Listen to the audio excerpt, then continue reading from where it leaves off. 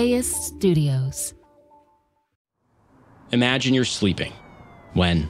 Police department, it's a mandatory evacuation order. There's fire coming. You need to leave now. You jump up and stumble to the door. The hills are glowing.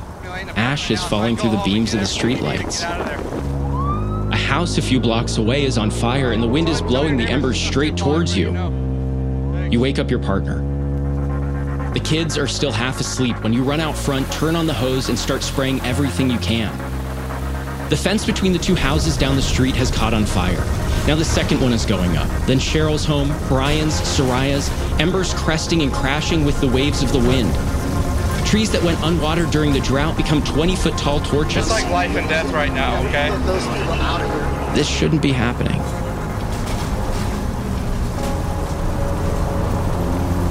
But this is the new normal.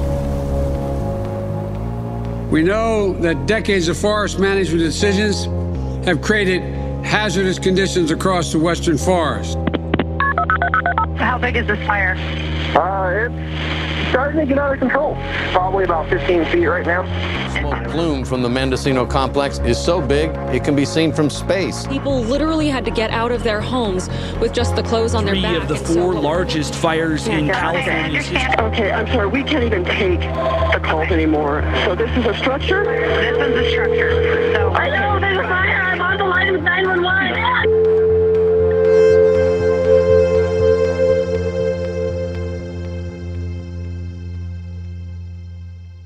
I'm Jacob Margolis, and I've been a science reporter for about 5 years. 5 years of covering wildfires, and each year, they just keep getting worse. In California alone, 9 out of the 10 largest fires on record have burned in the last decade. Towns are being wiped off the map. Climate change has brought fire to places around the world that we never really saw fire before, like the tundra. And fires in the western US are on track to just keep getting bigger and more destructive. From LAist Studios, this is The Big Burn. In this podcast, I'll explain why this is all happening, what decisions brought us here, and most importantly, what we can do about it. This journey, it's taken me from the foothills of the Sierra Nevada, where trees that have long lived with fire are now being destroyed by it. What does it mean to lose a 2,000-year-old tree and to have fires that are capable of burning them up?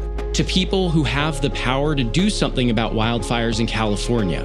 PG&E has an accountability problem, and I've been waiting for the PG&E CEO who says, what the hell are we doing?